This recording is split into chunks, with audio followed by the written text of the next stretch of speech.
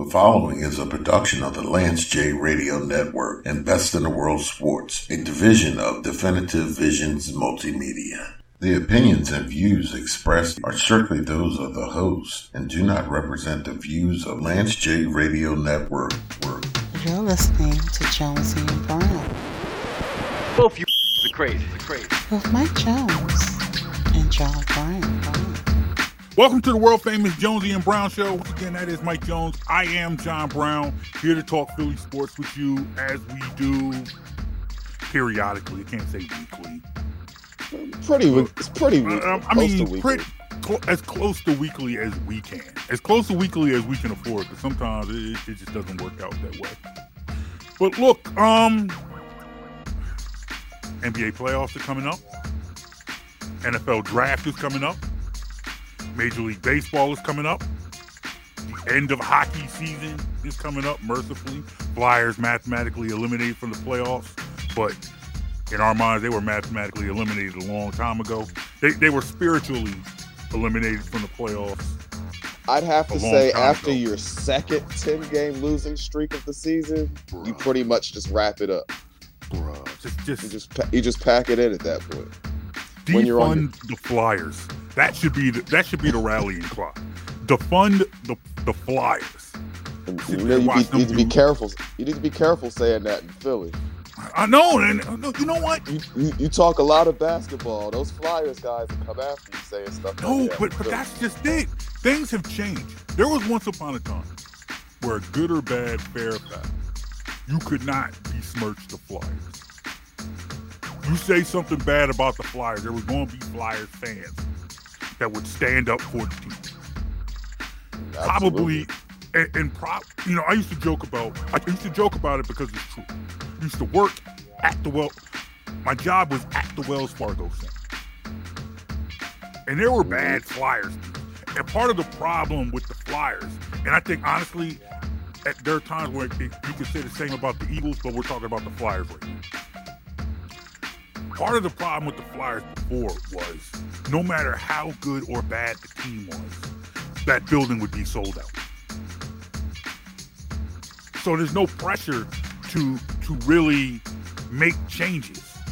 But I think you're finally starting to see Flyers hockey that is so bad, people aren't going. And that should be the catalyst for change. That's going, when you start seeing them non-Flyers sellouts. When you go to Flyers games and you start seeing gangs and gangs of empty seats, that's what should move the needle. Because before you saw a Flyers game and it was bad, people were still, they were still packing the building. Well, but to be fair though, because it's been a long stretch since the Flyers have won a championship. Yeah, and during our whole lives, during a lot of that stretch, while the Flyers weren't world beaters at any stretch, they were many times in the playoffs or very competitive in the playoff race. A lot of good enough teams. This year, the Flyers weren't even sniffing the playoffs. Yeah. And I think that is the major difference.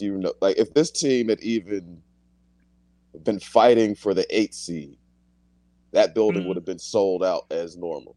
Okay. I'll give you that. But Philly fans, if your team flat out stinks, we're going to let know it flat out stinks by not supporting the product. I mean, I guess, I'm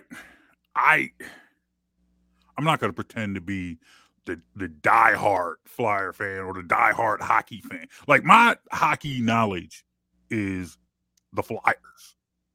Like, you ask me something about hockey that has no relation to the Flyers at all, my mind's drawing a blank. Now, you ask me, Flyers in 94 or the Flyers in 97, stuff like that.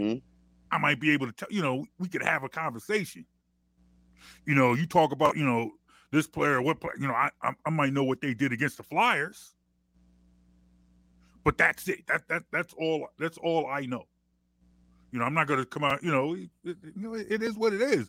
But nonetheless, I can't remember like just because we live here, you know, we've seen bad sports. We've seen our share. We've seen lots and lots of bad we've seen Phillies. our share of bad sports. Yeah, we've seen lots and lots of bad Phillies, lots and lots of bad Sixers. We've seen some bad Eagles, process Sixers, post Barkley Sixers, post Iverson Sixers. You know, the Philly, the late '80s Phillies. The early 2000s Phillies. The early 2000 Phillies.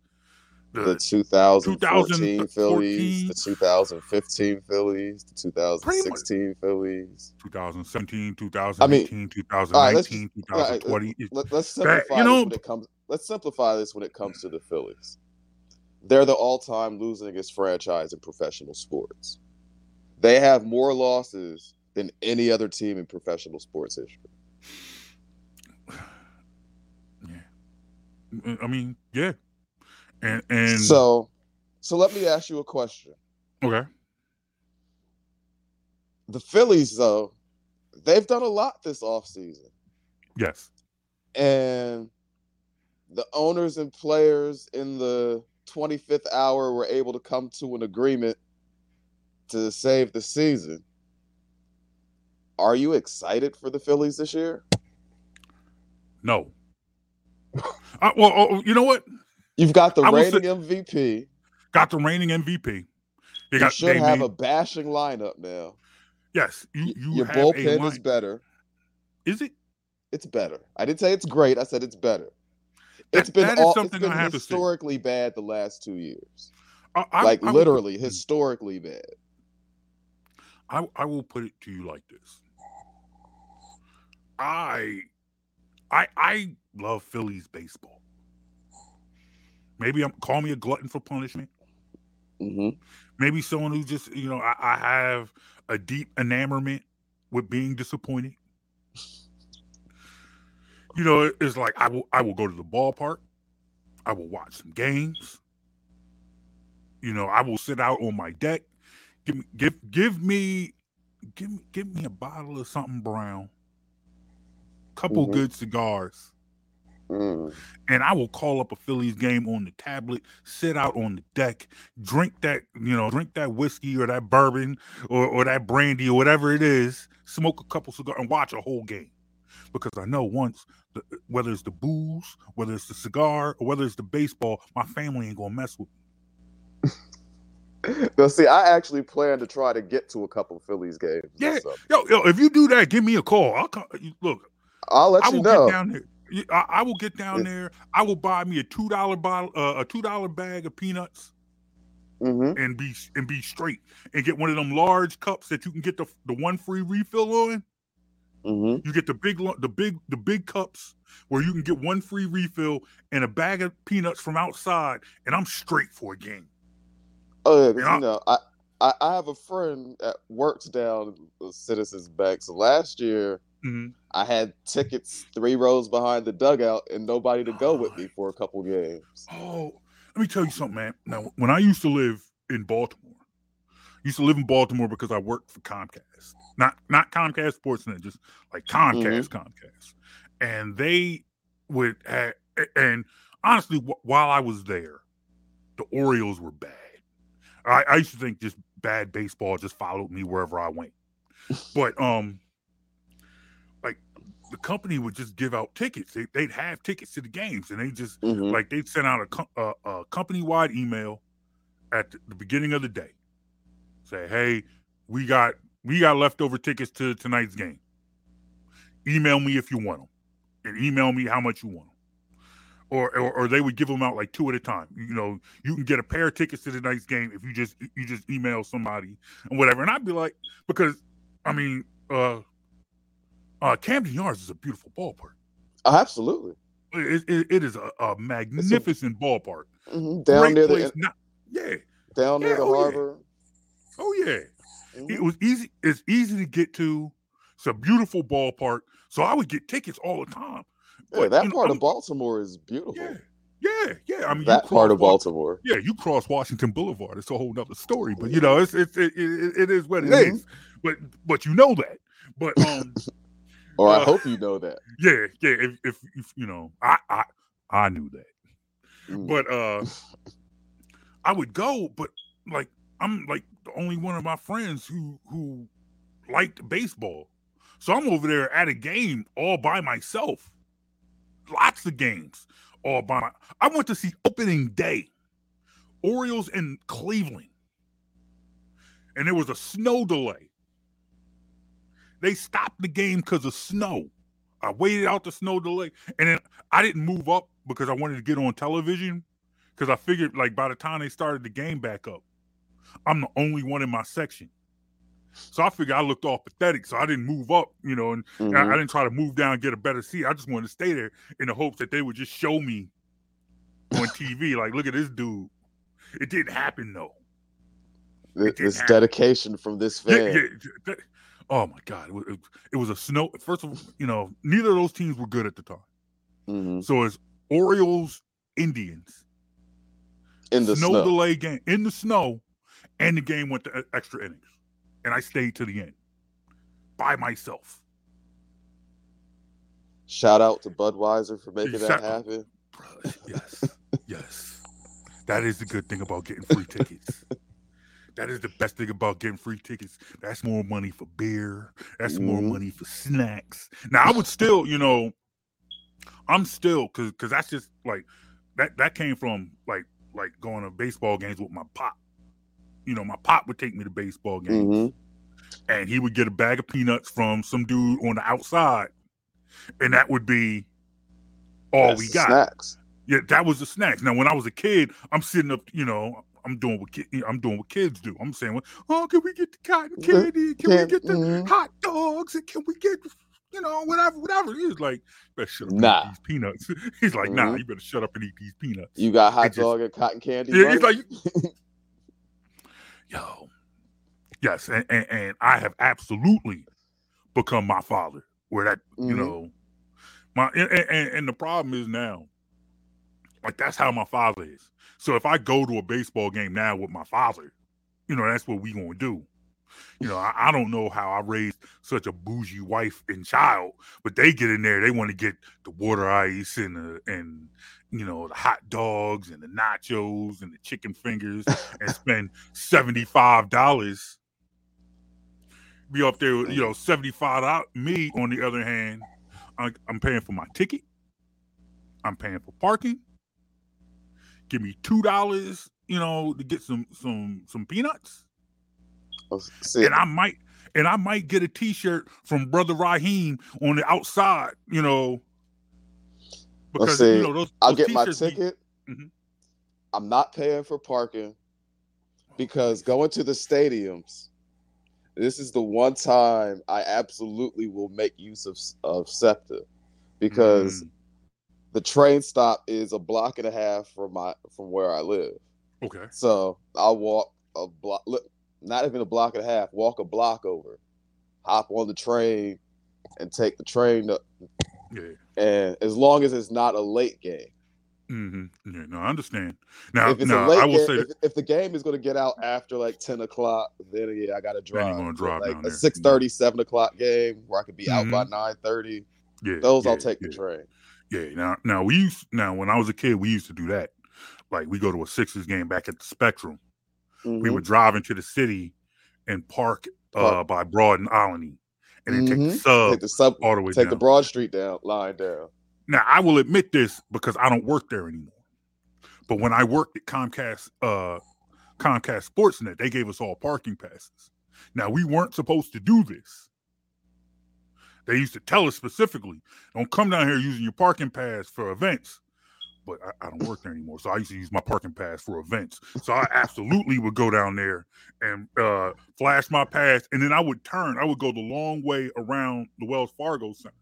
I would turn and go around like I'm heading to Sportsnet, then come right back around and park by Xfinity. and go to a Phillies game. Now, when Xfinity first opened, yeah, a friend of mine was worked in there. We just telling all the stuff. We just doing nothing but dry snitching right now. So because I would drop him to work, his shift would say be an hour and a half before the game started, his shift would start, and as a bartender there, so I would just drive him to work, and then because he works, I park. Nice. I park. And you could get the hookup. You get that Drake hookup afterwards, right? Then you got a nice pre and post game because your man's in them is working at Xfinity. Nice. See, that's what's up. It all comes together. Because I want to go. See, the thing is, I don't want to go there and just drink beer. You know, I want to drink something good. And the problem is, it costs like a car. You know, get a bottle of Hennessy down there. Not a bottle. A sippy cup. Something. You know. I ain't balling, you know, I ain't no rapper, but you know, I do want, you know, something nice to drink on. That costs way too much money. So if you got a hookup, see, that proves that we just spent this whole the point of the last 16 minutes is you and I should hang out a little bit more. Absolutely. You know, this whole COVID thing is pretty you know what I mean? I ain't seen my man. Like I ain't seen you in like 2 years. We're back open now, almost. All right. Almost all the way there. We're gonna make this happen. We're gonna make this Absolutely. happen. All right, we do got a guest this week.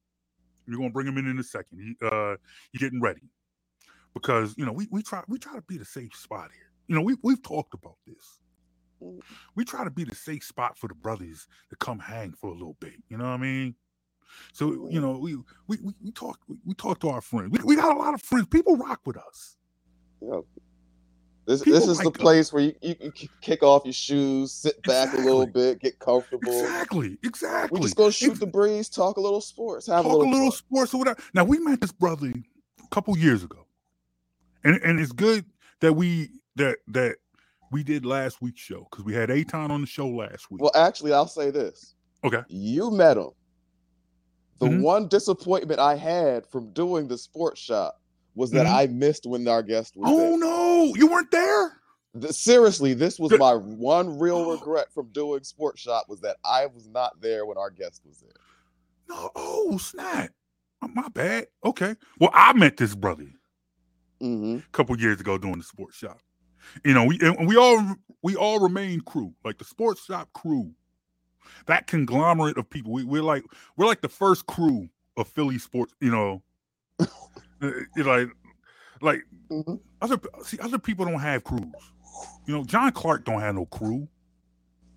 You know, Angelo don't have no crew. Just the people that we a crew. Me, you, Aton, Mosher, Sean Bell, Toot the Barber, Devon Gibb. That's the crew. And there are other people who can come in and go as we the crew. AG was a regular in the shop. AG's down with the crew. That's the crew. So let's bring in our guest. Let's add him to the conversation. Ladies and gentlemen, joining us, Mr. Devon Givens from 97.5 The Fanatic. What's good, brother? What's happening, fellas? Glad to be a part of the crew. I appreciate it. We appreciate you coming through, man. Yeah, no problem, man. Yeah, sorry I'm a little behind, but I had some things I had to take care of, but I'm here. Hey, we understand. We understand. Before we get into this, definitely understand. But before we get into this, I heard that you went to school with my people back in the day. Because I found this Dwan Niles. Yeah. No doubt. Yeah. I was talking to him when I missed the sports shop. I was like, Devon, he was like, my man, that's my man. I was like, that ain't your man. He was like, that's my man from what was it, Lamberton or middle school? Goblins? No, we went to BWAP in West Philly. BWAP, that's what it was. Yeah, so I knew it was one of them. BWAP was the accelerated school, and then Bieber was the other part of the school. So it was a smaller school. So we went to BWAP. It was in my neighborhood at Winfield, and then we would go over to Bieber for the second part of the day, where we had to do other courses that we had as well. So yeah, Dewan, we go way back. It's my man. Okay, yeah, that's my first cousin. So yeah, it's my man. I'm gonna have to let him know we had you on. Good dude. Now you're a West Philly dude. Yeah. Now, have you always been in the city? Yeah. Yep. So West Philly, Winfield, right there, as I talked about. So for people who are not familiar with it, if you're familiar with where St. Joe's is. If you're on City Ave, you turn down 54th Street and you go down and keep going into the deep part of Winfield right there. And That's where I'm from. Overbrook was our neighborhood high school, but I didn't attend there. I decided to go elsewhere. And but yeah, West Philadelphia. You know, it's all as soon as he makes that song, it's part of the open to Fresh Prince of Bel Air.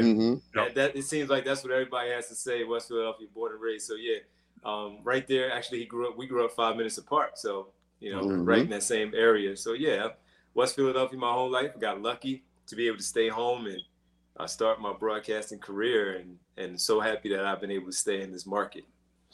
And doing well with the broadcasting career. You do a lot of stuff, Eagles pre-games with Derek Gunn, but you have a huge reputation as a great basketball mind. My first question for you is, what made you fall in love with basketball? Oh, man. Like, how'd that start for you? Actually, you know, that was just being around the way. First of all, it was my cousin, my older cousin, 3 years older than me, and then he really introduced me to the game. My dad as well. But it was really my cousin who really got me going with it and taught me how to play. And it was just one of those deals, man, where I fell in love with it, and it stuck with me all through growing up, playing, and then, of course, playing in high school, and as far as I could take it with high school. And then just started to see the game in a way that I thought that I understood it a lot. And then, you know, other cousins and friends as well. Messing around in school, just playing in general.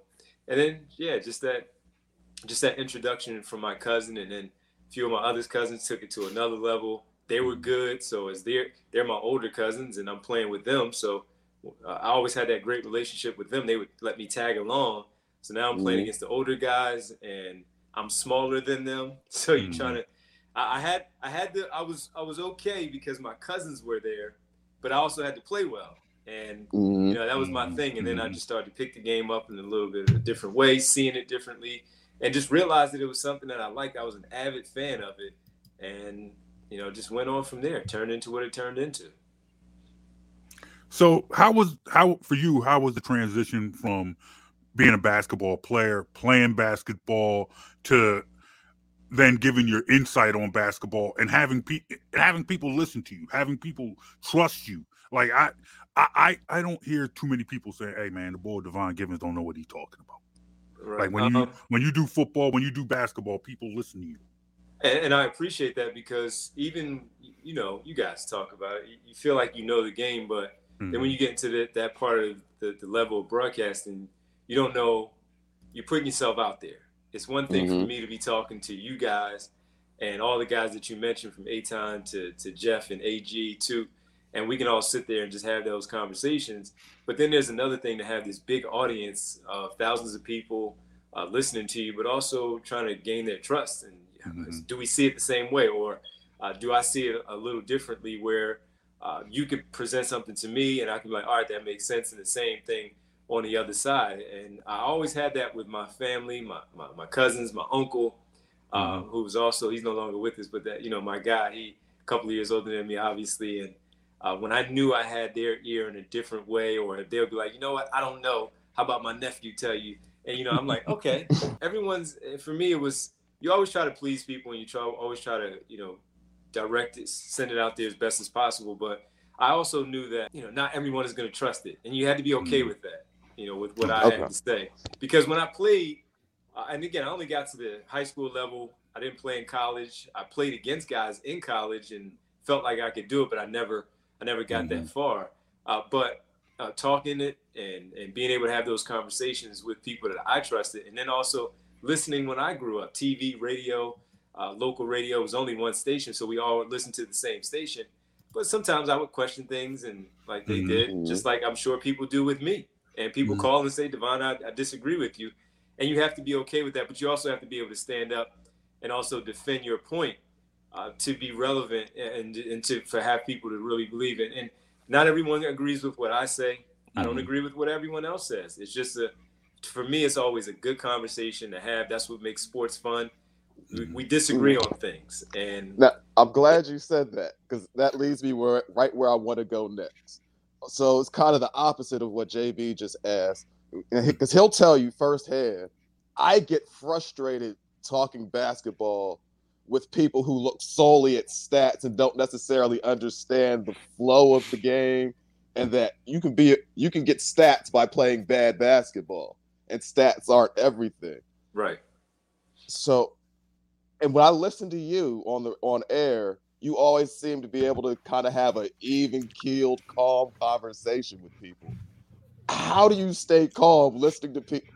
You get callers that just say that some of the most ludicrous things sometimes, and you'll just calmly have that conversation with them. Like, that's a gift. How do you do that? Yeah, and it's funny because I'll even have, you know, my colleagues at the station who can get a little, you know, hot-headed sometimes, and they'll drop people in a second, and they'll give me that. They'll say, I don't know how you do it. And I'll even get the text. I'll get the other phone calls that follow that call that you're talking about. And people like, I would have banged on that person right away. And that's just me. That's always been me. I feel like I've always had that laid back demeanor about me. And that's always been sometimes a gift and a curse as well. But in this business, I can sit there and take some comments, and I'll look at them, and maybe it's me and my producer looking at each other, shaking our heads like, what are these people talking about? But you know, it's just something that I've been able to do, and I do realize that I am one who can sit there and take those types of things and maybe bring it back in a different way, where I can present it to that caller where we disagree, but in the end, you know, we're not arguing we're not yelling at each other, we're not arguing. We end the call. Hey, I disagree with you. I think you're wrong. Hey, Devon, I think you're wrong. All right, cool. Talk to you next time. And that's just where we go, because I got 4 hours, and we're gonna have a lot of phone calls. I hope a lot of conversation, a lot of discussion, a lot of points, and then, you know, it just goes in that direction. So, but I think I've also been able to, over the years, establish myself as someone who can take some of that stuff and still bring it back and bring it right back to where we were before the phone call started, and everything is cool. Are you the kind of person where, you know, if somebody says something like just an egregious hot take, are you somebody like, when it's over, it's forgotten about, you keep on pushing? Or are you somebody like at the end, you be like, can you believe that such and such from somebody, you know, from someplace said that? Yeah. I'm one of those, because sometimes it is just like, that was a little bit outlandish. That was, you know, they went too far, and but I'm also able to, all right, try to see it your way. But in the end, if I don't see it, I have to be honest, because that's my thing. I always want people to be able to trust me, whether they agree with me or not. They at least trust what I said, whether it's some inside information that I got from a source and I put it out there, or if it's just my opinion. I want people to trust me, whether we always agree, or whether you believe my word to be gospel, which you shouldn't, not all the time, right? You have your own opinion. But I think that even in the end, I'm fair, where I try to see it that way too, even if we disagree. But if I don't, I just don't. If you know, the way I see it versus the way you see it, and if it doesn't make sense to me, then I have to be who I am and just say, I don't think that made much sense. I don't know how you came to that conclusion. And we get that a lot. And that's why I have problems with a lot of national people, because national people, to me, they're not around it. They don't live it like we do every day. So when we get to the whole Ben Simmons stuff, and even now with the MVP conversation, I respect national people, but when they start to go and they go in a whole different direction, and I'm like, yeah, but y'all didn't see every dribble and every pass, every turnover, every missed opportunity where we can go back on. You guys are just swooping in, parachuting in, and having this opinion on something. Well, maybe ask somebody that's local that can give you a more insightful, detailed description of maybe that something happened as to why we are where we are when it comes to, let's just say, you know, Ben Simmons. But yeah, man, it's a fun thing though. I love it. I still love it, and I'm glad I'm able to do it. Do you think that plays a part? Because I feel like what makes this city and this market unique from other cities is that there's very little influence that national sports figures have over here, like over this market. Whereas, you know, you might go very provincial here. Yeah, like pretty much, you know, there are three stations here, pretty much all three of them are all local. Whereas, like Colin Cowherd, I'll just put his name out just for conversation's sake. Colin Cowherd has no influence here. He's not heard on the air, daily here. The national guys. So, to what you said, whereas they don't necessarily have the local feel, like they're not factors here. Like, do you see that? Whereas they might have, like, they'll have an opinion on Philly sports or how Philly does certain things, but it's like it just sounds off base because they're not around here, they're not in this city, and they don't talk to people in this city. Yeah, when they try to put a stamp on it and say that this is what it is, that's my problem. It's they can read some stories and they can maybe watch a game and have an opinion. I'm fine with that. You should. The same way I can look at the Dallas Mavericks and do the same thing, because I feel like I watch enough, but I don't know as much as somebody who may cover them in Dallas. But yeah, when they swoop in like that, I just have a problem. And that's why I always try to tell people, it's fine to like these national people, because I do too. There's a lot of guys, Howard Beck, David Aldridge, these types of names that I like. And I feel like they do their full scope of what they need to in getting the information. And then there are the others. But when those types of shows, they are, they're looking to your point about the hot takes, that they're trying to come down with that big time hammer. And not only, they're not worried about speaking to us, because when we hear it, we're like, whatever. But when they hear it maybe in Idaho, they don't know enough. So they're listening to Colin Cowherd and they're like, okay, Colin Cowherd, he's done enough of the research to understand exactly what he's talking about in terms of Philadelphia. So I try to tell people, don't get too riled up about what they say, because for my money, I feel like Dave from Ballard Kenwood knows more about it than Colin Cowherd, and because they watch it all the time, they're around it, they see it every day. Okay, so since we're here, let's get into the Sixers a little bit.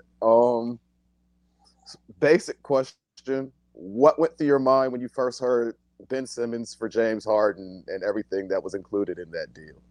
I was fine with it because it had to be done, and you still first, as the whole saga went on, I didn't think that they would get the player the caliber of James Harden, an all-star, all NBA level player, someone like that. I thought you would have to settle for good players, but multiple good players in a deal where you weren't going to get it because of the value. How are people going to trust Ben Simmons? He quit on his team, and now he's dealing with this other thing that he put out there that a lot of people, just call it for what it is, didn't believe, part of his reasoning as to why he wasn't playing.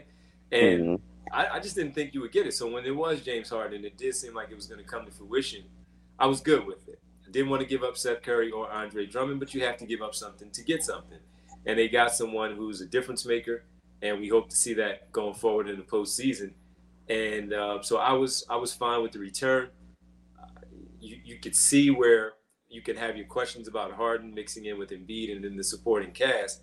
And we've seen the good, we've seen some of the rough with it. But I was overall, with the totality of the deal, I was fine with it. And I'll bring it back to Seth Curry quickly, because why are you giving up a shooter and bringing in James Harden? Well, James Harden and Seth Curry, and I said this on the air, so if anybody heard it, my apologies.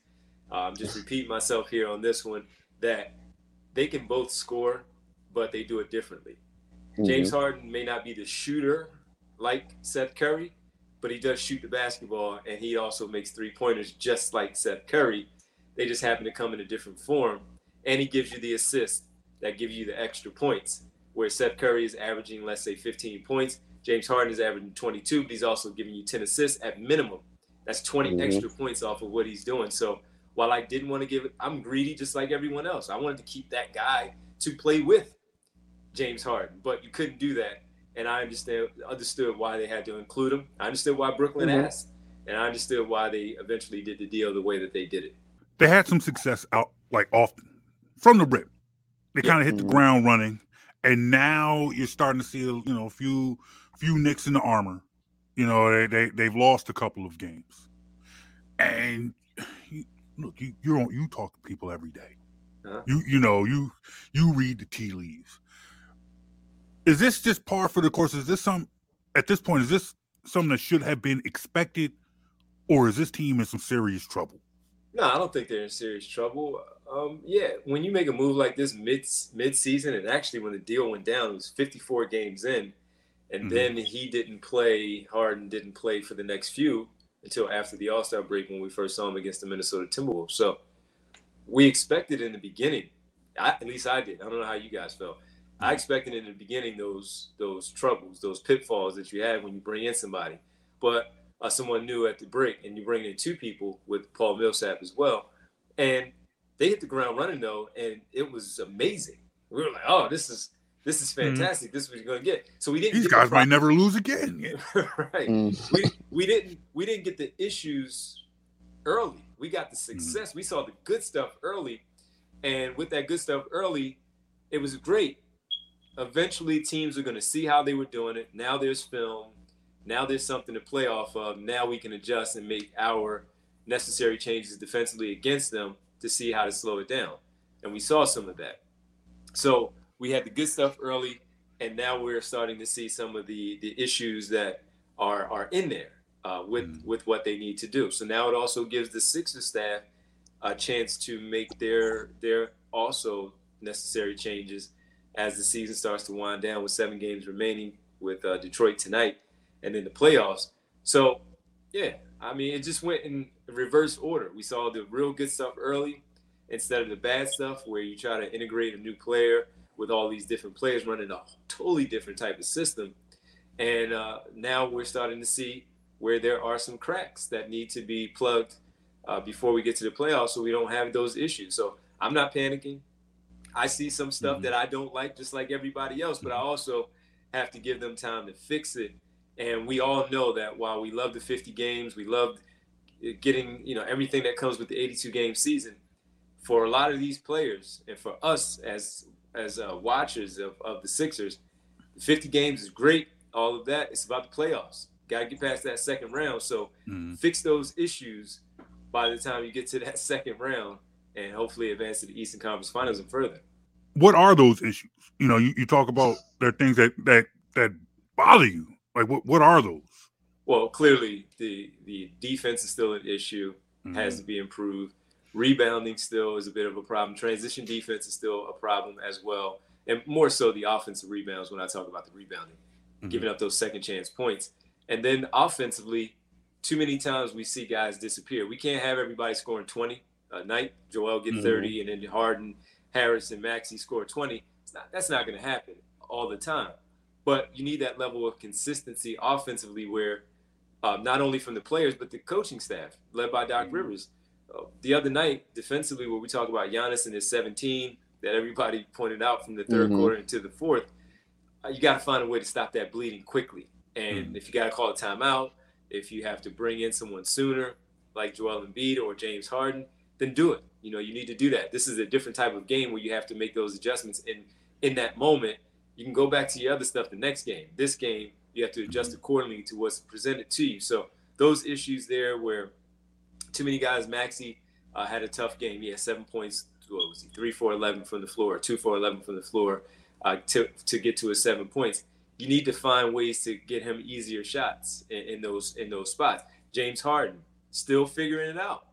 The dribble exhibition that he does put on, that's all great.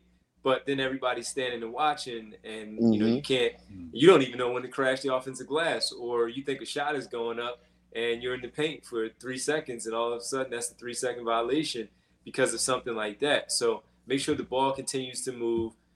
The assist numbers need to be high, and he has to catch and shoot too. It's one that's been a big problem for me. And Doc Rivers talked about it post game the other day. What was that, Tuesday? James Harden talked about it, how he hasn't done that a lot in his career at all, almost. And he has to get back to being a catch and shoot guy when the ball swings to him to just shoot. There are time, guys, if you go back there, you can see where he's wide open and he doesn't shoot the ball. It's almost, he wants to dribble, and then step back and take that three instead of, my man, the ball swung to you. You're wide open.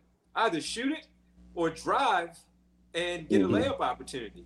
And if you can't wait for the defense to come to you. So those are the few things. And he played great the other night. But down the stretch, I wish he would have played better too, because there were few tough possessions down the stretch. They have to be able to execute as a team overall on the floor. So now the first, say, 5 games or so, 6 games, including the one Harden missed, I didn't actually see a lot of the over dribbling, and we saw more of the ball movement and quick decision making. But Tobias seemed to struggle to get involved when they played like that. Yeah. Do you think what looks like a reversion to the old style of Harden, the over dribbling, is a function of trying to get Tobias involved, or is that just Harden being Harden? I think it was just Harden being Harden. He was buying in early. He was trying to make a point, trying to let everybody know that this would work, and he did all of that. And there was a lot of adrenaline running on that too when you playing, especially that first game against Minnesota, where you're just playing that way. Then you go to the Garden, the next game in New York, national TV, afternoon game, put on the show. They did, and he looked fantastic. And Tobias is having a problem fitting in. Tobias is a guy who has to have the ball in his hands as well. And as of late, he's played better, in my opinion. And I'm hard on Tobias Harris, but he has played better as of late. I think it was just Harden being Harden, thinking, all right, we did all that stuff. That worked. Let me try to do this too. And also Doc Rivers told him to be himself as well. He told him to stop worrying about passing the ball as much and being a point guard and facilitator. He needs him to score. So I would have to imagine some of that has also seeped into him. And he's saying, all right, the coach told me to do it, so let me go do it. But as a result, to your point, some of those issues are starting to creep in here, where we watch him as observers and saying, all right, yeah, you're over dribbling. Tobias Harris was wide open right there. You didn't give him the basketball. And we know James Harden is a willing passer. It's just some of those moments where like, yo, you did too much right there. Switch it up a bit. You are a high basketball IQ player. You had to see that too. This is not Houston, right? So, you have to do things a little bit differently. So I am glad to see Tobias finding his way, and I'm glad to see Harden finding him too a little bit more to allow him to get loose in the games, because he is catching the ball now and shooting. There's less thinking from Tobias Harris when he's out there, and he's starting to make those shots as a result. He had a move in the second half, in the fourth quarter, where Pat Connaughton was on him. He caught the ball on the right wing, and he knew exactly what he wanted to do. He went right at him, used his size, shot over him, got a bucket from about 10 feet in. That's what you want to see. And they also have to trust him to get him the ball to allow him to be that when he has it going too. I'm naive. I admit it. As a sports fan, as a Philly fan, I'm naive in the sense that, like we said, there were going to be growing pains. We knew that would happen, and that they have to figure it out. And I say I'm naive in the sense that I see the struggles. I see the points that people are making when they're criticizing this team, but I still want to believe, they're just working it out. They'll be fine. Yeah. When the playoffs come, I understand. And I also get that, I've thought that in the past. If you had told me early in that Atlanta series that this is going to go 7 games and we're going to lose at home, no chance. Come on. Nope. This is just a hiccup. Ben's gonna figure it out.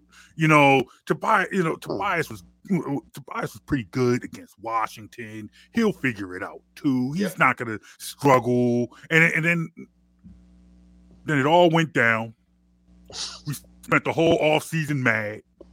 Ben most mad out of everybody because he wanted out of town. I couldn't move. There was nobody to trade me to. But here we are once again. Team knocking on first place in the East. You're looking at a possible matchup with Brooklyn, and we know Brooklyn ain't. That's not your garden variety 8 seed. No, not you know, it's like they're top. You know, usually 9.5 times out of 10, you a number 1 seed. You ain't worried about the number 8 seed. But you know, I want to believe. But how worried should we be about a potential Brooklyn Philly first round? So right now they're in the 8th seed. Brooklyn is, and there's a chance that they can. I mean, they're a few games back of who is it? Charlotte right now, in that 7th seed. First of all, if they match up 7-8 in that play-in tournament, they can beat the Charlotte Hornets. I think we all know that. So I would expect them to be 7, to be perfectly honest with you, and not 8 based on what the play-in tournament is. It's just a matter of where the Sixers fall. Miami had a big win over Boston last night. Milwaukee and Brooklyn actually do play tonight. So that's going to be, once again, something to pay attention to where all the seeding things go. I would like for them to get the number 1 seed, as always. You know, you want to have game 1 and game 7 on your home floor in any type of big game and in series. So I would like for them to get the number 1 overall seed. I actually think they'll fall maybe to 3 in the top 4. I think they'll fall 3. I think these 4 teams that are in the top, Miami, Milwaukee, Philadelphia, and Boston, will be the 4 teams up the top. But I don't think you have to worry about it because I think they'll miss each other. It's just a matter of when you play them maybe in the second round potentially, or even in the Eastern Conference Finals. They're a tough matchup. We know that. Kyrie Irving is back, and they definitely, whatever struggles they've had these last couple of games with Irving back in the lineup, doesn't matter because they have a point to prove to James Harden for what they felt how wrong they were done because of what he decided to do by getting out of Brooklyn as well. And we saw that in that game on March 10th where they blew the Sixers out because those guys were ready. And and so I don't think we have to worry about it for round 1, but maybe something to pay attention to down the line. But that doesn't discredit what these other teams are, because if you do want them at 3 seed, you'll probably get Chicago, Cleveland maybe, or Toronto, whatever it might be. There, that's a good first round matchup for the Sixers. Should favor them, but they got to be ready for that second round matchup, whoever that will be. Real quick, do you like to play in tournament in the NBA? I didn't like it. I didn't like it at first, but it does create some theater here as we get ready in the East. The West, not so much, but in the East for sure. So I'm still a little indifferent. What is this? Only year 2? Yeah. You know, I don't love it, but man, has it played out perfectly for the Eastern Conference, the NBA. You know, that's something there because we are going to pay attention to the Hawks, Hornets, Nets, and I guess Cleveland right now. We're going to pay attention to it. Be number 1 because of who the Sixers might play or not play, and where will Brooklyn be? The storyline there is amazing. So I'm still a little indifferent. I didn't like the change that they made before. We'll see where it goes from here. But no, I don't love it. I guess like I just feel traditionalist for a lot of things.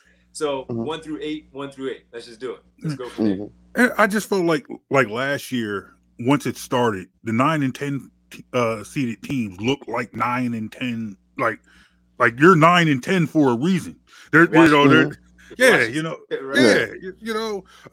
feel like it might be different because this is a year. Like I'm looking at the standings right now, and there's a pretty good chance that everybody in the East, the top 8 seeds plus 9 and 10 will all be above 500. Whereas you look at the West. The Lakers are in the 10 seed right now. The Lakers are in the 10 seed, and they're 12 games. They're not going to have a winning season. They're 10th right now. They beat the Spurs last night. Well, the Spurs lost last night. Spurs lost last night because I was about to say they were 11 before, but the Spurs lost last night. You're right. Like the only thing sexy about the Western Conference playoff is that it's LeBron. It's LeBron and the Lakers. Because if you just I don't know how sexy that is this year. It's not. I mean, it's not sexy to y'all because y'all are true basketball fans. It's like it's like you look at the standings, you see, it's the Lakers, it's LeBron. All right, I'm looking at a 44 loss team. why are you giving them? Why do you have a chance? Correct. Yeah, why are you giving them a chance? Yeah, you had 82 games. You didn't do it right based on the parameters of how you get it. You're out. That's it. Exactly. Yeah. You're looking at 43 loss. The 43 loss Pelicans possibly without Zion, who hasn't played all season. Yeah. Mm-hmm. And then even if you do make it, you gonna rush Zion back for this? This is your franchise. You gonna put him on? You gonna fast track him back for this? Yeah. No, I get it, and it's the same way when we look at the playoffs in the NFL, and you see a 7-9 team sneak in there, and you're like, they didn't deserve to be in there just because of the rules. You get in. So I agree with you. It's not something that I love. But of course, anytime you have an opportunity, especially in the case of the Lakers now, where the NBA wants LeBron James in the postseason. So this plays out, again, perfectly for them on the West Coast, just for that particular reason, to have the Lakers in because of LeBron James, cannot have him in there. And they'll most likely have him in there. I would love for him to be out because he put that team together. That team stinks, and he had his hands all over it.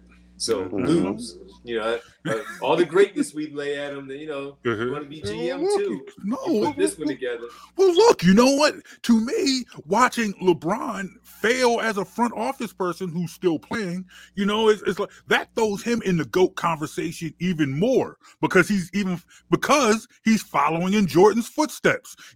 Jordan's a terrible front office person. Look at all those years he had messed up in Charlotte. He's the difference. He's just like Jordan. Here's the difference. Oh, God. Look, the one big difference. LeBron, while he's putting up great offensive numbers, he's completely abandoned the defensive end of the court at this point in his career. Oh, he's abandoned the defensive end of the court. And I think he does. He picks and chooses when he wants to play. Of course he does. And the greatest part of LeBron, to me, was that while he did everything he did on the offense, he would also take your best offensive player out of the game on the other end of the court. That's that shows the graciousness of LeBron, because he'll put up a bunch of points and let your best player still get on Sports Center. But how does that? But when he was leading the defensive charge, his teammates followed. When he's not leading the defensive charge, when the best player on the team is taking the most shots in the league and not playing defense, that's going to have an effect on the way the rest of the team plays. And look, he's 37, and all he's done, he does have a right to take a break when he plays defense. He has a right to do that after everything, because he will turn it up at some point. Now, he's 37, so that still may go against him, against I don't know, Luka Doncic in the playoffs. He'll get him because Luka's just Luka, and LeBron he'll have a few good possessions. He's still playing 40 minutes, and it just may not go in his favor. But yeah, he does take those off, and I hope that they don't make it, because I don't care about the Lakers, and it's fun to watch them fail. You're after my own heart. I'm probably closer to the both of you, but I also have a love for antagonizing Mike Jones. So when we get into these conversations, I have to take the negative, and I have to promote LeBron, and I have to take shots at Jordan, because that's just who Mike Jones is, because Mike Jones just needs to be annoyed today. That's just how that just needs to happen. You gonna let that happen? Exactly. I'm used to it. It's all he has since he's wrong all the time. He at least gets to do this. If I can see an opportunity to stick it to Mike Jones and take a shot at Jordan, I'm going to. And it's not like I'm going to sit here and have a serious, serious LeBron Jordan conversation. I'm Yeah. I don't even want to go there today. We're not going there. Let's leave that one alone. Yeah, it's that conversation's been had enough. Yes. And, on far worse podcasts than us, they've had those conversations. But, Mike's my brother, and like you do with your brother, you got to annoy him. When you find something that gets on his nerves, that bothers him, that's what I got to do.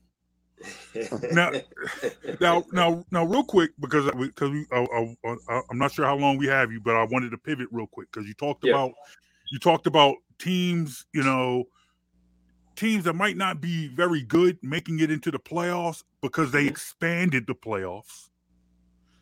that brings us to our Philadelphia Eagles. Unfortunately, you know, they are a team that was supposed to be rebuilding. Rebuilding, yeah. You know, you fire your coach, you trade your starting quarterback.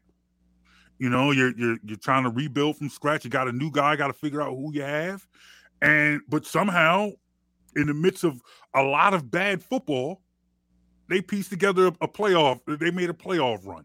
Yeah, they did. And if you listen to Jeffrey Lurie the other day at the owners' meetings, he still talked about how last season was still a rebuilding year for them. They're still approaching this offseason the same way, even though they tried to, based on reports, go out there and get Calvin Ridley. They were in on Allen Robinson and some other names as well. Marcus Williams for the safety position, going to have to shell out a lot of money.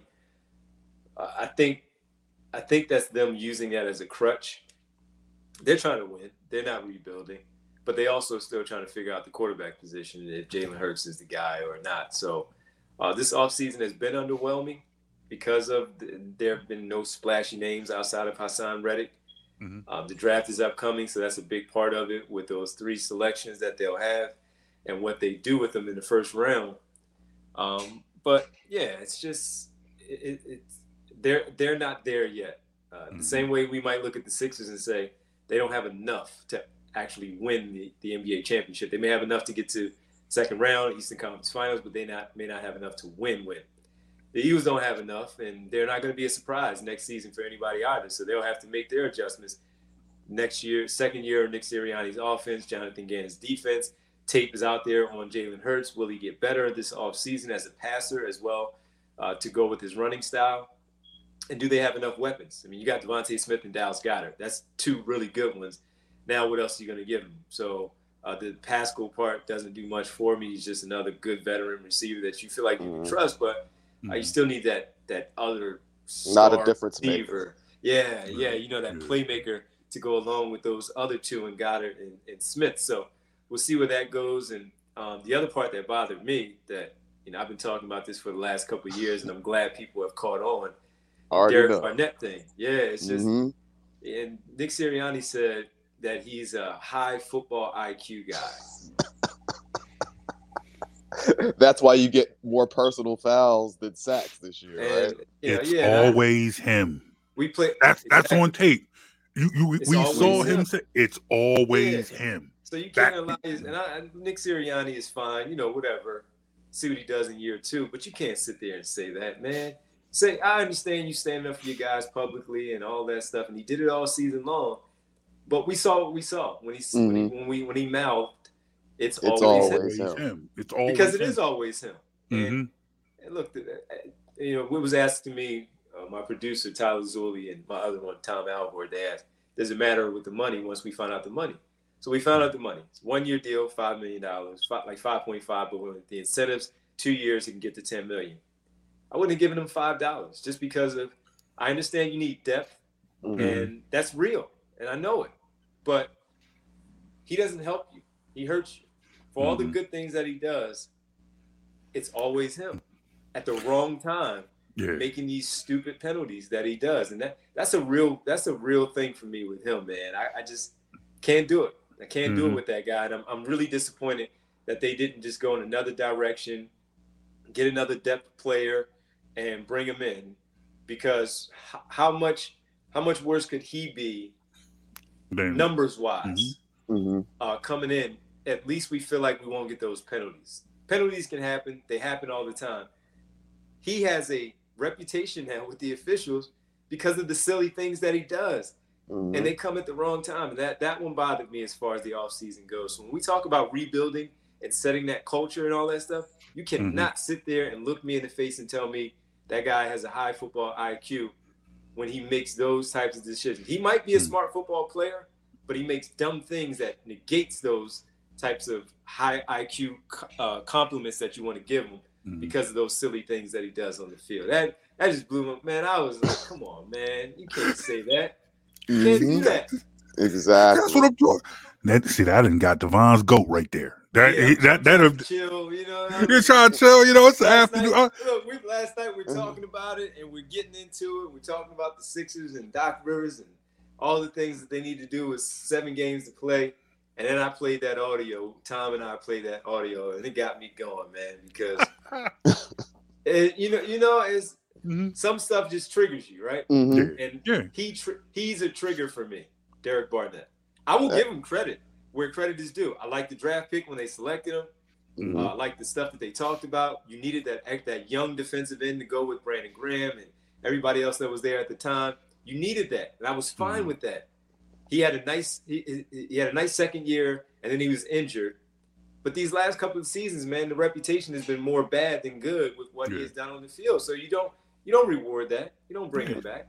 And just the fact now, it's like that guy, man.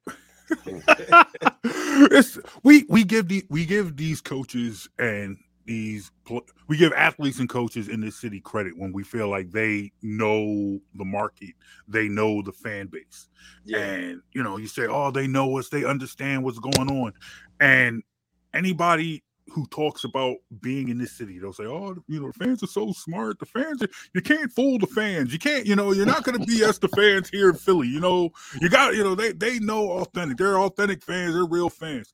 And it's like, dude, you just said that, and we all saw it. Every and it's not just one time. It's like let's just go back to Simmons briefly. And I don't really want to talk about him either, but it's when we talk about like the national people, they don't know. Local people, we all know Ben Simmons. It's not even about shooting the basketball. It's when he makes the passes, when he gets into the lane, he has nowhere to go now. He turns and he throws it, and it's a turnover. They're going the other way. Like, we see those things, and that's frustrating. It doesn't take away from the good things that he does. He's an elite passer. He's great defensively. I thought he should have won Defensive Player of the Year. They robbed him, in my opinion. That just goes to show, again, I can still credit the guy while also talking about the things that he needs to get better at. But we know that. Nationally, they may not know that. To your point about the Birds, they'll sit there and tell like this Green, bringing back the Kelly Green stuff. We hear you. Now, I don't expect them to make decisions off of what the fans say because that's not their job. It's not what they're supposed to do, but they are supposed to hear you. You can't tell me that they didn't know the frustration that comes with Derek Barnett, with the fan base and all that stuff. And the players, they'll say things, Brandon Graham, don't worry, Fletcher Cox, we'll get all that stuff figured out. Man, listen, that may be true, but for what we saw, and we saw it, we see it too many times with that guy, and I just don't think he deserved to be back. I thought it was time. Sometimes it's just time to move on. Yep, and they needed to move on. Yeah. All right. Are you a believer in Jalen Hurts? Not really. I thought that he deserved. Stop grinning, Mike. I thought he had the right. I'm not gonna say the right. I thought he earned the opportunity to come back. If they wound up getting one of those quarterbacks that was talked about all off season, I have no problem. I understood it. But he has to get better as a passer. He did not have a lot of weapons, but is that making an excuse for him? Maybe, but he has to get better too. And it was only year one as a starter. He did a lot of good things, of course, with his legs. He did have some good passes, and he helped them come back in certain games, but they were also down in those games because of things that he didn't do as well. But my thing was I wanted to see him with weapons too. So if they're able to maybe bring in another receiver via the draft, whether it's the second round, first round, someone who's talented and can make a difference, or even improve with the other guys where Quez Watkins or hopefully Jalen Reagor can do anything positively out there on the field, then I think it'll give us a better gauge of who he is as a quarterback. I want Joe Burrow. I want Justin Herbert. Who doesn't? Yeah, you need that guy who has the supreme arm talent. I want Joe Burrow. I want Justin Herbert, just like everybody else. That talent that they have is amazing to see it. Jalen Hurts does it a different way, like we talked about with Harden and Curry. My preference would be one of those other guys because I just don't know that Jalen Hurts has it in him to be that quarterback. It's not to say that he's going to get a chance. He's going to have a chance. Yeah. Now he has to capitalize off of it. He will work. He's a hard worker. Is he talented enough to lead this team? Pardon me, where we want to see them go? Don't know. All right. How about you? You guys a believer? I've been out. I don't think I think he lacks the arm talent. Like, I think he checks every box I want in a quarterback, except the arm. And in today's NFL, that's probably the most important box to check. Yeah. You see this door over my shoulder? I do. That is the door to the bandwagon. I'm sitting right by it. I am on the Jalen Hurts bandwagon. All right. That's the door, and I reserve. That's the door. The little yellow line is right there, and I'm ready to hit. Hey, next stop. You know, I'm hey, back door. I'm out. Yeah. I to Jonesy's point, because I agree. I think he looks the part of he talks the part of an NFL quarterback. Sometimes that's like kind of annoying because you're like, all right, that, you know, whatever. Yeah. No, he'll come in, you know.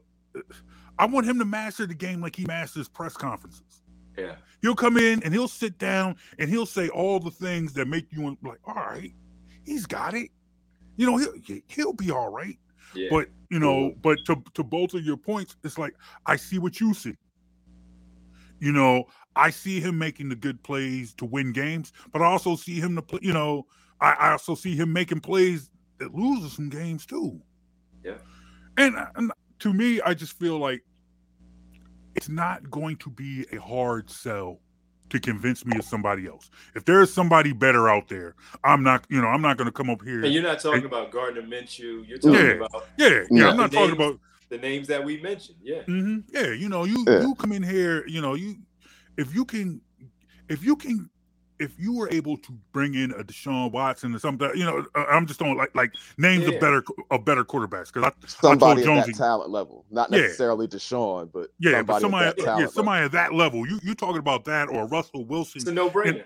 That's a no-brainer. But don't talk to we should bring in Minshew because you hear just that's like a lateral move at best. Right. At best, exactly. It's a lateral move. I want somebody better, not somebody else. That's how I feel.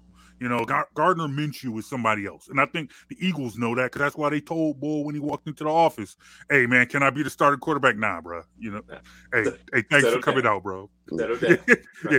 Hey, thanks for coming in. Good to see you. Hey, can you close the door on the way out? You know, it's like, it's not going to happen. Yeah. It's not going to happen. All right, man. Devon, where can people reach you? Where can people talk to you? They can hear you on the radio. Where can people talk to you? Oh, man. Of course, on the radio, 6 to 10, or around the games, whether it's Flyers and Sixers, going until midnight. Also, 97.5thefanatic.com. You can listen to us there or on the app. And also on Twitter, Devon, DEVONG 975. Real easy to find me, I guess, there. Sometimes I'm a little slow on the trigger to respond, but I do respond. If I don't respond there, I definitely respond on the air. I'll say it on the air and share it that way as well. So I've done that, and my daughters, they've got me in the Instagram. They made sure that I have an Instagram account now. So they made me do that. So I did that. That's Devon.Givens, I think it is. I think, right? So, all right. Well, look for Devon. That's where you can find me. And I also started Keith Pompey at theinquirer.com. Mm-hmm. Covers the Sixers. He pulled me in on this podcast, Locked On 76ers. So we do that Monday through Friday as well. That should be available every morning. 30 minutes or less. We break down the Sixers leading into games, the day off of, the day after games, etc. So that's a new thing that I've also started to do now with Keith Pompey. Yep. Okay, nice. I respect people who can do podcasts every day. Mike, I like you a lot. I can't talk to you every day, man. I wouldn't allow that. But exactly. Anyway, so Devon, we know it's a Sixers game day. We got to get you out of here. Yeah. So last question, real quick. I just need a one-word answer. It's Final Four weekend. What kind of shape is your bracket in, and have you picked a winner? My bracket has been busted a long time ago. My Final Four is shot. I think I had Duke in there, and eventually losing, but I didn't have Kansas, Nova, or North Carolina. So my bracket is all busted up. But I'm a Coach K hater, a sports hate. Mm-hmm. So I want him out. I don't want him to be able to walk into the sunset with the championship. So go Hubert Davis, Bill Self. If you get past Nova, which I hope you don't, mm-hmm.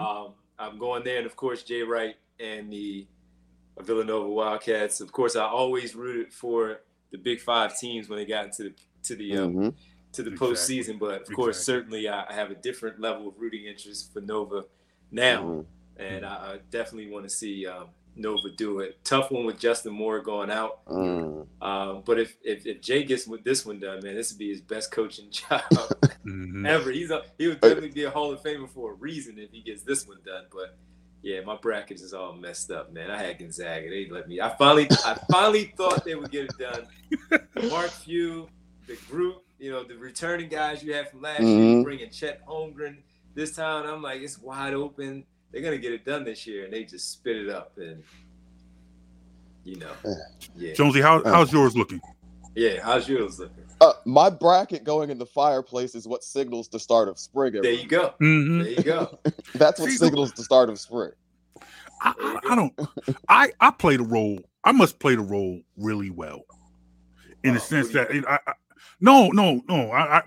my bracket is trash, but I get, because I have a little podcast and I get on Twitter and I talk sports and I argue with I find all the famous, the big names in this city, and I argue with them on Twitter all the time. People think I must know what I'm talking about because they always ask me for help with their brackets. And I'm like, don't ask me this stuff. Yeah. My bracket sucks. And I too, I believe you. I am with you, Devon. I am also a Coach K hater. Yes. But I'm also a firm conspiracy theorist. So I had Duke winning it all this year because I just felt like because of that reason. Yeah, because we got to make sure that Coach K walks off into the sunset with this championship. So now I had Kansas and I had Duke in my Final Four, but I had Duke playing Arizona. So it is what it is. My bracket is still trash, but my national champion is still in it. But don't make you don't think that makes me any. Don't ask me next year. If you're watching this, don't ask me to help you with your bracket. Don't ask me what I think about this because I suck just like everybody else sucks. I'm not an expert. Nobody pays me for my opinion. Oh man, yeah. All right. So do you want Nova to win? I want Nova to win. Yes, I absolutely. Always rooting for the local schools. Yes. Yeah. I always root for the local schools. I am not one of these people that come in here because we had this discussion every year. Oh, Nova's not Philly. Nova's not Philly. I'm like, whatever, man. It's close enough. Because I'm a Montgomery County person too. It's like, look, man, I've heard it my whole life. I'm like, look, man, if you can get 3, 6, and 10 at your house, then it's Philly. If you grew up listening to Power 99, then it's Philly. It's like, look, I understand. There are people that like rides by. Yeah, if you can catch SEPTA anywhere, then you're Philly. It is what it is. But I'm to me, and I respect what you said when you said you cheer for the Big Five schools, City 6 schools. I feel like if you are a Big Five person, unless you graduated from a Big Five school, they're the only people who can root against Villanova. Yeah. That's true. And then I'm like, all right, guys, can't you put that aside? And once your team is out the tournament, I don't have a problem with Temple grads or St. Joe's grads, hating Villanova. But if you're a Millersville grad, then you got to get on the bandwagon. If you went to Kutztown, then you got to get on the. Don't talk to me if you went to Beaver or Arcadia. You got to. You got to get with Villanova, but that that is what it is. It is what it is. No, man, it should be a fun weekend though. And I wish them luck. I wish Nova luck. I hope they find a way to get it done. They're gonna have to coach their tails off against Kansas, and then of course do it again because they could probably win 1. 2 is hard when you're without your second best player. Guys have to step up, and Colin Gillespie has to be that All-American and do his part too, man. This is where you make your name. His name is already there, but this is where you really make it. If they can get this one done, this would be great. So go Cats, as they say, V's up, and get it done because this would be so cool if they can win it, especially knocking off Duke and not letting them win. Yeah, because I hate Coach K. Yeah, I understand. I hate him too. The only thing I give Coach K credit for is Coach K basketball on Sega Genesis. That's it. Anything past that, it's a thumbs down for Coach K. Yeah. Oh, real fast before we go, the Sixers related. What do you guys think as far as the playoffs?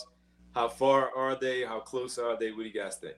You know my opinion, so what do you got? Depending on matchups, I'm looking at conference finals.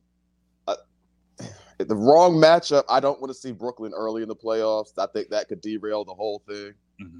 That's the one matchup because you end up with Tobias on KD a lot, and that's just problematic. But outside of that, I think this should get at least to the conference finals. That's okay for you, as long as that's okay for me this year. Okay. This year, all right. I don't want to go through next summer with the Sixers ending their season with a loss to Brooklyn, because I just feel like I know what's going to happen. You match up with Brooklyn. That's going to be the series where Ben Simmons turns into Steph Curry and just starts lighting it up from three. If he plays. That's what. He's going to play. There's no way. He's not going to. If the Sixers play Brooklyn in the first round and Ben sits out, then he should just never play again. The tough part about that is just now integrate him into something he hasn't played all season. That might throw them off a little bit. No, and not in game shape by any stretch. No, because now they're talking about he's not doing anything because of his back, all of that. So I don't know. It's all a ploy. All a ploy. Once again, conspiracy theory. He's all about ploys, huh? Yeah, exactly. It's gonna come in, and you're gonna see the second coming of Seth Curry. That's when it's going to be when all the jumpers start hitting. That's when he's going. Oh man. Nah. To your point, to answer, but to answer your question. Yeah, how far did they get? I see the same as Jonesy conference finals. I don't know if I would necessarily call this a finals team, but it wouldn't shock me. I think they would be better matched up against the other teams in the top four. I think other than the teams in the top four don't scare me this year. Boston doesn't necessarily scare me. You got to take Milwaukee seriously. Yeah, you got to take them seriously. I'm not saying it's a cakewalk. Yeah, you're not saying it's not necessarily a cakewalk, but I think you learn from that mistake. Yeah, I think they're beatable. I can't see a 7-game series where you have Harden and Joel on the bench while Giannis is just out there cooking people. Yeah. That's not that's not going to happen again. Yeah. And I always thought, and I thought that was something that Brett Brown used to do. Brett Brown used to always put Joel on Giannis, and I thought it frustrated him because you had somebody, a man who was a little bit taller, a little more wingspan, and a little more athletic. Now the problem is you just can't stick Ben on somebody else. You can't stick Ben on the second best player on Chris Middleton. On the Bucks. Yeah. That's where the problem comes. Yeah, we'll see. We'll see. That's what you have Matisse Thybulle for. He has to stick Middleton, and gotta hope you can contain Drew Holiday at that point. Yeah. Well, it's going to be fun. It is going to be definitely going to be fun. If not anything, it is always fun. They do that, and then we'll get ticked off when they lose in the second round. Right? Exactly. So, absolutely. That's how it should be, because it should not end in the second round. Should not. Right.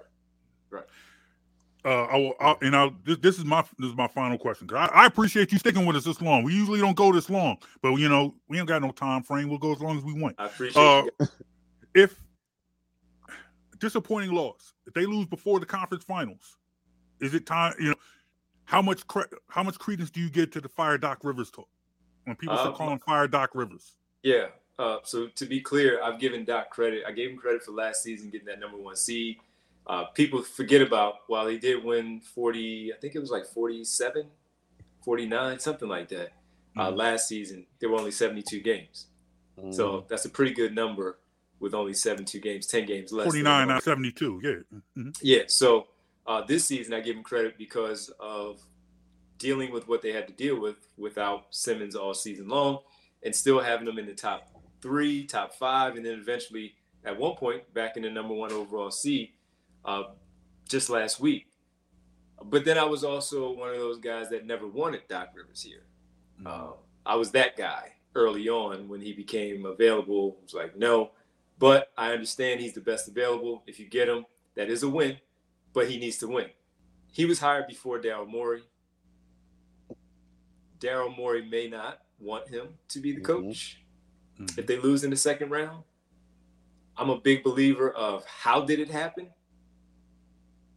If you don't mind, I'll reserve judgment until I see how it happens. Okay. Yeah, just because of, again, I'm a big believer of that. And I also know that the bench is not great. Matisse Thybulle could be a liability depending on the matchup. Milwaukee has already shown that. Give me until it happens, and then we'll revisit it, because I want to be fair, knowing that I'm not a big Doc guy, but I also give him credit for what he's done. And then I have to factor in the Morey part of it too. Does Morey even want him to come back? And does Doc want to come back? I mean, would Doc want to come back? Will we start to hear whispers that he wants out? So let me do that one. Let me get back to you on that one. That sounds like Devon's angling to come back on our show. That's what it sounds like. That sounds like he wants to. That sounds like he wants to come back. Or he likes hanging with Jonesy and Brown. I'm here for intelligent basketball talk any chance I can get. I'll take that. I appreciate that, man. That means a lot. And I know we're wrapping up, but to another audience and all that, I always say it on the air. I appreciate everybody spending time with me on the radio or tolerating me on the radio, Twitter, whatever it is, because, like I said, I'm not for everybody, and that's okay. That's life.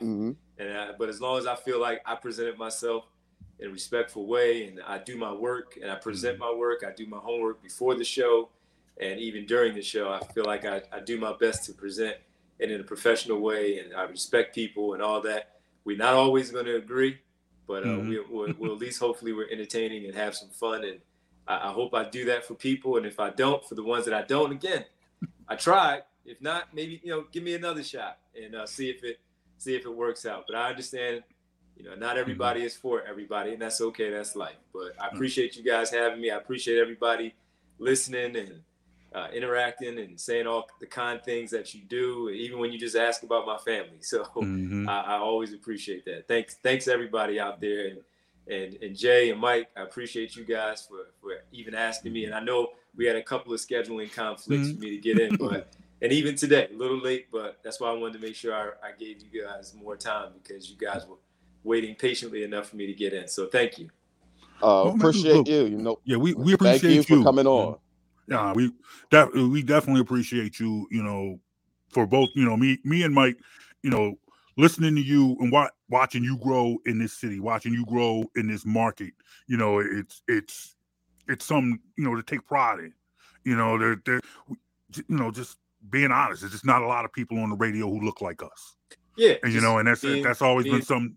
It's just me and Ty that are not athletes. Me and Tyrone, and we're not athletes, and we're there. And I'm not ignorant to that. I know that, and that I carry that, and it means a lot. It really does. And even with our own people, sometimes we disagree. But we would do that, sitting on the step, sitting on the corner, sitting at the barbershop, wherever. We would do that anyway. Exactly. So it's cool, and you still have those type of people that are there, and again, that's okay. That's all right. It is that way. But I do recognize that, and I take that with pride. That I do know that, he and I look different than a lot of people, and it's not easy to do, but I'm going to stick around as long as I can in doing it. You're going to stick around. We're going to support you, man. We're going to have your back, because thank you. It comes with just a level of pride. It's like, hey, man, we know, and because we've all, we've listened and we've all been fans in this, in this city for a long time. So to hear somebody, who comes from where we from, who looks like we look, speaking, and offering perspectives that have not always been presented in this forum. It's a beautiful thing, and that's why my hat's off to you. I salute you, I respect you. And thanks, and thanks for blessing our little podcast. With some time, big man. We podcast, appreciate it, man. Stop it! Stop it! Put it out there. We try to. Don't worry, because over this next week or so, when we're promoting this, we are going to blow your mentions up, because that's what pretty much what we do. I appreciate that, man. Thank you. It is what it is. Devon, thank you, my friend. We appreciate it, man. No, you guys, appreciate that, man. Thank you. Appreciate your friendship. Thank you. All right. Appreciate you, man. There you go. That's Devon Givens on the show. Appreciate that good brother, man. That continues the run of good guests we've been having, man. Yeah. The Browns on fire. People want to talk to us. And I want to talk to them. So it works. Exactly. So look, man, you tell us what you think of this. You tell us what you think of this podcast. Hit us up, Facebook, Instagram, Twitter, Jonesy and Brown. 3 words, Jonesy and Brown. You can also just at BITW Sports. That's Facebook, that's Instagram, that's Twitter. All right. Make sure you download this podcast wherever you get your favorite podcast. Search Best in the World Sports, and then you'll find Jonesy and Brown. All our episodes. This is episode 36, I believe, of Jonesy and Brown. We getting up there, bro. I'm not even counting. Well, I just got to count for the archive. Because at some point in time, we're just going to get up high in numbers, and then we'll just change the name of the show and start all over again. Exactly. But that's what we do. It is what we do. But ladies and gentlemen, that is Mike Jones. Enjoy this. I'm John Brown. Enjoy the sports this weekend. Enjoy the Final Four. Enjoy Sixers basketball.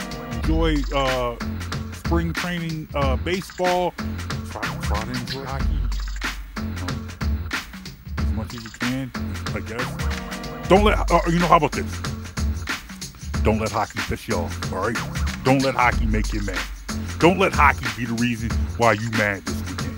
That's Mike Jones. I'm John Brown. We out, y'all. Peace. You feeling this podcast? To hear this and more, go to SoundCloud.com/BITW Sports or on iTunes or Apple Podcasts and search Best in the World Sports. You're listening to Jonesy and Brown.